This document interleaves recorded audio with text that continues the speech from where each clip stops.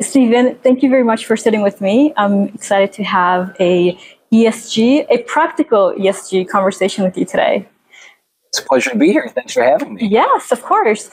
Now, before we get started, please introduce yourself. So I am Senior Advisor for the Investments and Wealth Institute, but also an Executive Director for the Financial Planning Review, Director of the Masters of Science in Finance and Investment Management at the University of North Carolina in Wilmington, and an Associate Professor there as well. There are a lot of titles. Indeed. Yes, you wear many hats, which is very impressive. Now, I attended your presentation yesterday where you spoke about ESG, but more importantly, the practicality of ESG and how to kind of implement it in a way that works for clients and advisors instead of having like a very fluffy, high-level overview that we often get with ESG. So can you speak a bit about your work? Yeah, absolutely. So I think that fluffy, high-level overview you talk about is part of the challenge people have getting their arms wrapped around what this means. And the reality is it means different things to different people. And I think the practical response to that is trying to take the time to have a structured conversation with clients about what ESG investing really means to them. And it can mean a lot of different things, or it could mean a focus on one or a few things. From a practical perspective, we would suggest that it's a lot easier to address if we narrow the field down to a small number of important priorities. Mm-hmm. And once we've got that narrowed down, it's important as well to help lead the client through a conversation about how to prioritize those and what does it really mean. So there's a lot of debate in the marketplace about whether ESG investing leads to superior adjusted returns or whether you got to give something up on the return side in order to pursue these non-financial goals. But whether we actually have to give something up or not, it's important to know from the client perspective, would they do it? Would they give something up if they had to? And if so, how much? And that's essentially a way to quantify the prioritization they have around these non-traditional or non-financial ESG objectives. And that ends up forming the foundation for everything else that follows, whether it's portfolio reporting or performance metrics. That makes sense. You know, as you were speaking, I was thinking, is ESG cyclical? So, for instance, we saw in the past few years, 2020, part for 2021, it performed exceptionally well.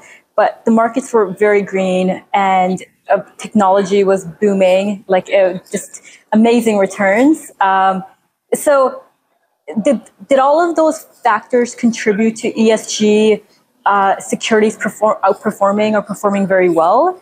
And now that the market has become a bit more depressed, we're seeing that the ESG is also taking a hit. So ESG is cyclical in a couple of different ways. And so one way is it's cyclical from a product market perspective.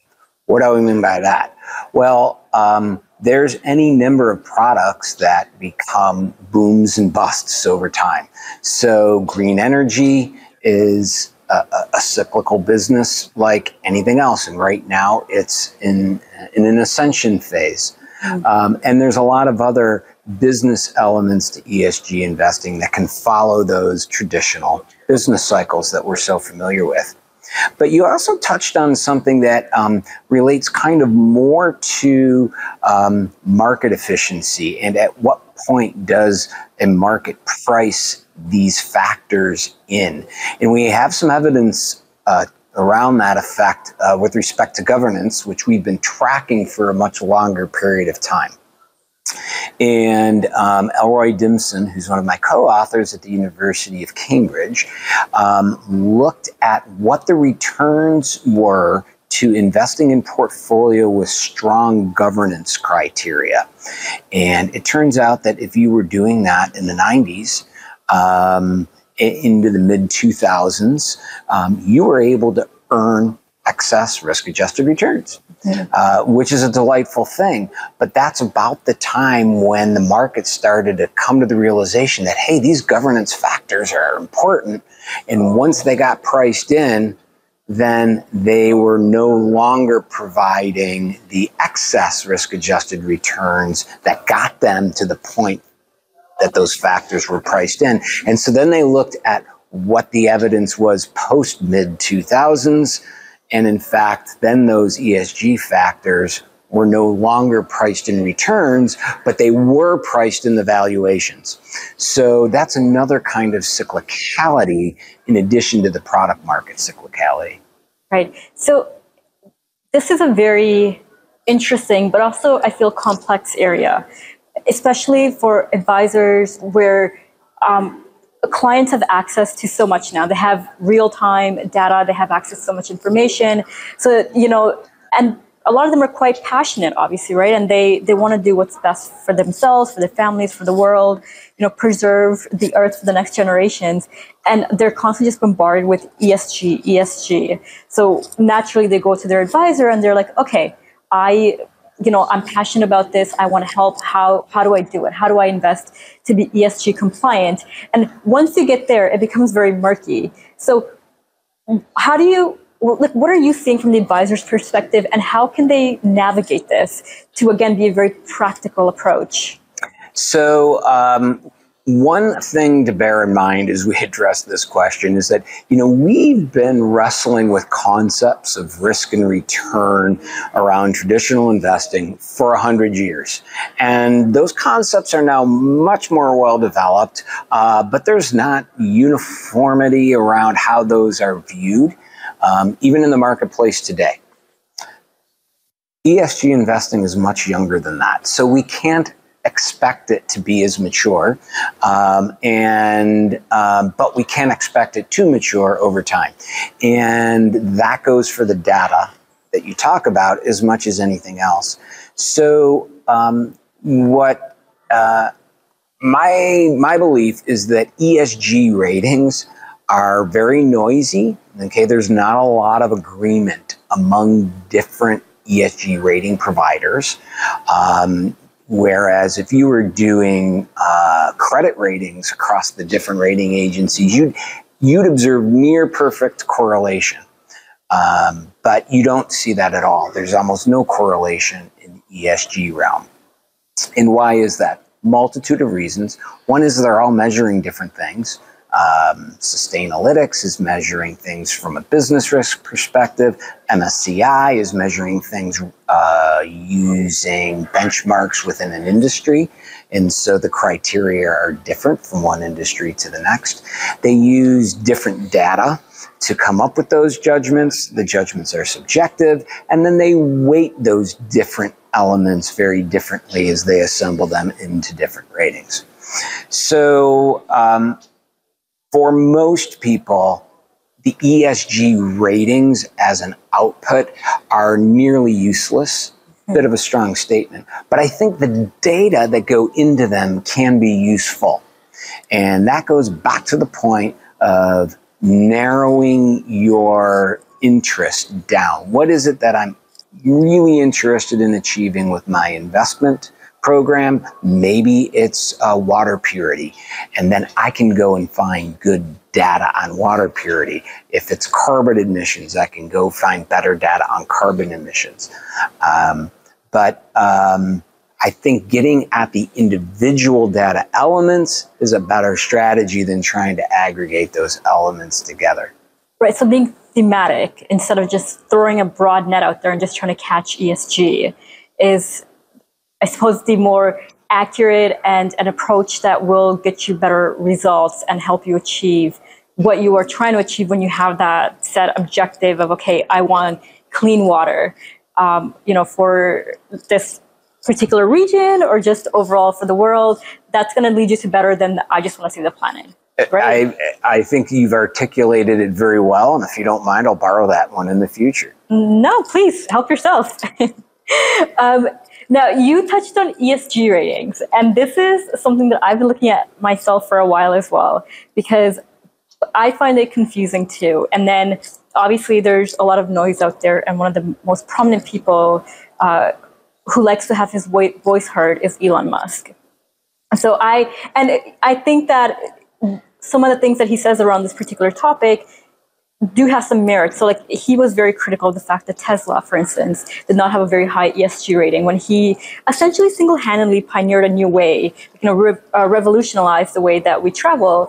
And it is, you can debate whether it's better because obviously the batteries and where they're sourced from and what happens to them afterwards is an issue, but you're doing less drilling. So how did those two compete against each other?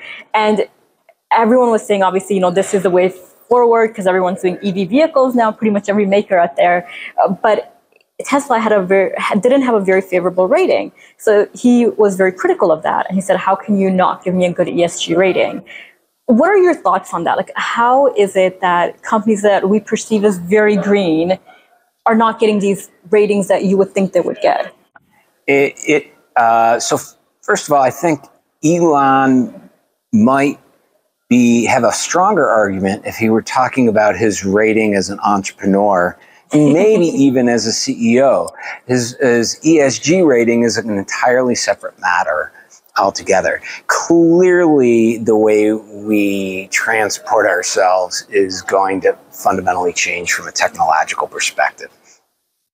Whether or not it's more environmentally friendly is really an example of what we were talking about before, is how we come up with these ratings. Because if we look at Tesla's Scope 1 emissions, which is those emissions they create from the actual manufacturing of the vehicles, that might be actually somewhat modest, but there's a carbon footprint there. And then we can think about, okay, well, what about the emissions that come from sourcing? You mentioned sourcing, but it's not just sourcing the batteries, it's sourcing the energy that goes in the battery. Right. And so an electric vehicle in China is far less environmentally friendly because that power comes from coal than an environmental vehicle in Toronto, which is powered to a large extent by hydro. So a lot of it's contextual and depends on how much you want to credit or penalize an entity for upstream or downstream effects. Another sort of more general example is that the carbon emissions are categorized Scope 1 direct, Scope 2, those emissions that are created from your inputs upstream, and Scope 3, those emissions that are created downstream from your customers using your product. Scope 3 emissions account for 90% of total carbon emissions and are the most difficult to estimate. So 90% of what we're trying to get our arms wrapped around is extremely amorphous and subject to judgment, not really science. Second thing to consider is if 90% of the total emissions are driven, particularly for petroleum companies, by customers using the petroleum, is it fair that Exxon and Chevron are penalized in their ESG profiles for customers driving? Because if they're driving Teslas, it's really they're making the decision. Chevron and Exxon wouldn't be producing any of the oil if people were all driving electric vehicles. So that's a debate, and I don't know that there's a singular right or wrong answer to that. Right. And how you answer that question, though, will drive 90% of how Tesla or any other company is measured on just that one carbon emission dimension. Right. Again, it's a very complex arena with many, many factors that go into it. And to the point that you brought up earlier, which is there doesn't seem to be a consensus among the agencies that are rating, right? Like they're all looking at different things. And so you go online and you assume, oh, you know what? It has a rating of good, fair, bad, awful, right? And it could very well be that one is just looking at, very only social issues, and one is only looking at governance, and one is only focused on environmental, instead of having that more holistic picture when it comes to ESG. So, what would your suggestions be to fix that issue, the ratings issue? Because obviously that's where it's the simplest thing.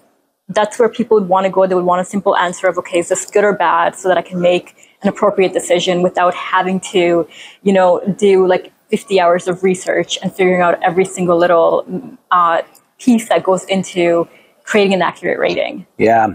So I'm not convinced it's a problem that needs to be solved. I don't know that the world would be any better if all the ESG rating agencies had perfect alignment on how they rated Tesla, Facebook, or any other company. In fact, I like the fact that it's all different, because that's exactly what the field is. Some environmentalists like nuclear power as a solution to climate change. Other environmentalists view nuclear power as an abomination. And so I don't know who's right in that debate. Right. But I know that it's not clear what the right answer is, and I don't think we should impose that expectation on any of these ESG issues. But so to your point, what's a better way? It may not be perfect alignment in the ESG rating, but rather than selling and marketing the bottom line overall ESG rating, maybe what they do is do a better job of marketing and selling the constituent components of that, where I'm going to get the best water quality data from one provider, I'm going to get the best carbon emission data from another provider, I'm going to get the best governance data from somebody else. And that provides a way for the rating agencies to differentiate themselves, and it also eliminates the duplication of effort that corporate issuers have to have by providing everything to every ESG rating provider. Right. Well, so we have a survey in market called our Voice of the Advisor survey. And this is our third year, and what we've been hearing is that clients are asking about ESG. So obviously advisors want to provide ESG, right? They want to be able to fulfill those demands. But back to that issue of how do you practically do it, and how do you have it be as accurate as possible? So if you had clear marketing from these different agencies that say, hey, this rating is based solely on these three things, like this is all that we're looking at, and we looked at this and it gave us this rating, then I would feel that advisors at least have somewhat of a decent starting point in order to go and start, doing their own research and having these discussions with clients. But that's not currently what's happening, which is what makes it such a difficult task, even if they want to provide these services. So back to that practicality approach that, you did a great job explaining yesterday. How should they get started? Really? Like, what can they do? Like, obviously, you mentioned yesterday that there's a financial versus non-financial approach, right? Like, what are the benefits? What are they looking for? Can you explain that a bit for our audience, and how you feel it provides benefit, but also is perhaps the right way of doing things? So I think what advisors can do is pick up from that point about if they can guide the client through a conversation to hone in on what their objectives are, hopefully narrow that scope of issues like we talked about. The next step would then be to understand what success looks like. So what combination of risk, return, and responsibility, so we call this R cubed, the 3 R's, what combination of those three looks like success? And that ends up, and you can do that with ad hoc examples. Is this amount of return and this amount of ESG better than this amount of return and that amount of ESG? And once you've identified what that trade-off is, you know what success looks like, and you can measure yourself against that level of success. But in order to do that, we do need to have some kind of underlying data and measurement for these non-financial objectives. That makes sense. Now, before we wrap up, what do you see for 2023 and beyond in the space? So I don't think ESG is going away. It has in recent months, I think, taken a few bullets and hits from state pension funds and the anti-woke movement and the like. But I just think that's part of the natural evolution. I think increasingly advisors are going to become more well-versed in the various ESG issues. But I don't expect it to ever supplant the primary reason why investors take their money and defer their consumption in the hopes to make it grow more in the future. I think ultimately risk and return is going to be the thing we end up delivering. But if it's done exclusively into the in isolation from these environmental and social issues, I think we're missing an opportunity to really meet clients where they're at. Right. Well, it sounds like ESG is going through some trials and tribulations, and it's going to have to prove itself and make it through this. I could not agree more, because if we don't apply the same kind of rigor and analysis to ESG investing that we've applied over the decades to traditional investing, people will not have confidence and faith in it, and it's going to end up withering and dying in a field of unfulfilled expectations. I completely agree with that. It definitely needs to prove itself, as every other theory and model out there has had to do. Stephen, this has been a very insightful conversation. Thank you for chatting with me. It's been a pleasure. Thank you for having me. Of course.